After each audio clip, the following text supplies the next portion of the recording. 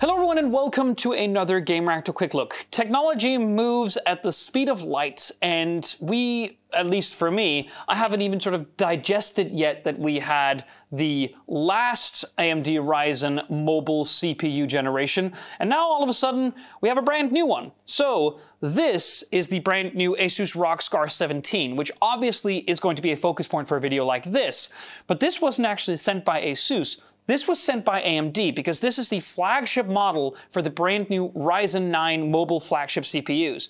More specifically, inside here, you find a Ryzen 9 7945 model. And this particular CPU is, as testing so far has indicated, perhaps the most powerful mobile CPU this generation, and by extension of that we have ever tested.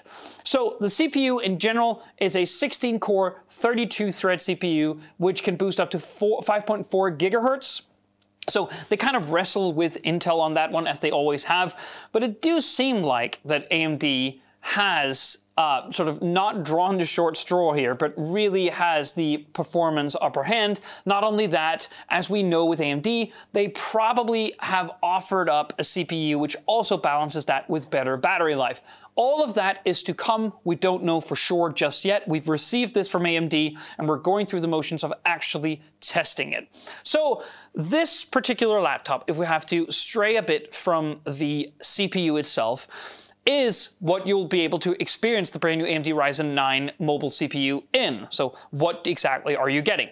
Well, I'm going to open it up a bit, and you're going to see a lot of familiar scarness. What I will say is that below this particular deck right here, as the stickers indicate, you get a brand spanking new RTX 4090 or 4080 if you prefer to scale it down a bit on the budget. And that essentially is because there is no mobile version of the RX 7900 XT. That's just the way that AMD currently rolls. So they've gone with an NVIDIA GPU with 16 gigs of VRAM and clocked in at 175 watts. So that basically means that this is a performance monster, unlike what other models that ASUS ROG has been putting out.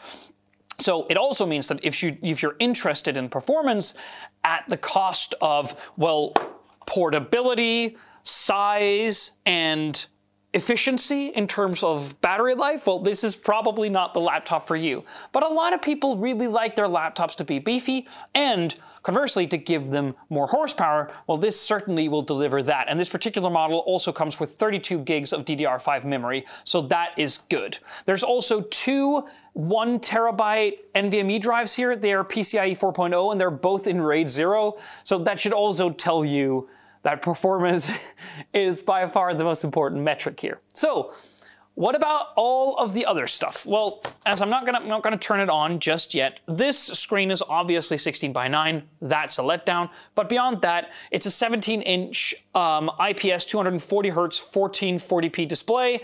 It runs you 100% DCI-P3, so there is good color gamut coverage if you're also doing work, at least color critical work on the side. It also has Dolby Vision HDR, so that's all good.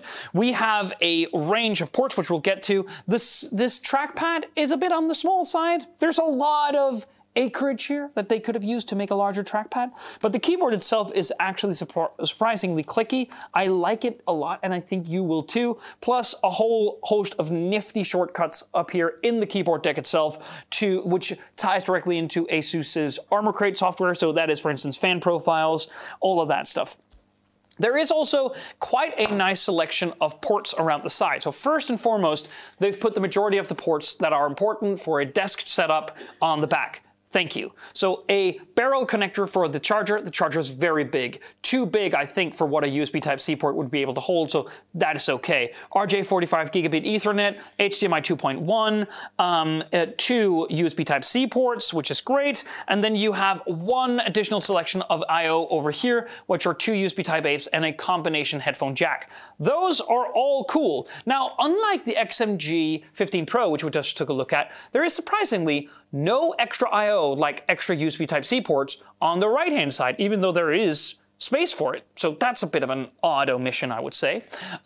There is also that RGB strip here at the bottom, which obviously casts down RGB lighting of your choosing on the desk or the surface where you're sitting. That also accounts for the massive ROG logo here on the lid. It also says ROG here. It has the logos right there. And I mean, it's not a subtle laptop, you're gonna have to give it that, but it's obviously really cool, and we don't have any shipping prices, but we're expecting it to be at least $3,500 US. So what is more interesting is using this as a test bed to see what the new AMD Ryzen 9 mobile flagship series can do. And we're going to put it through its paces and update an article very soon with our results.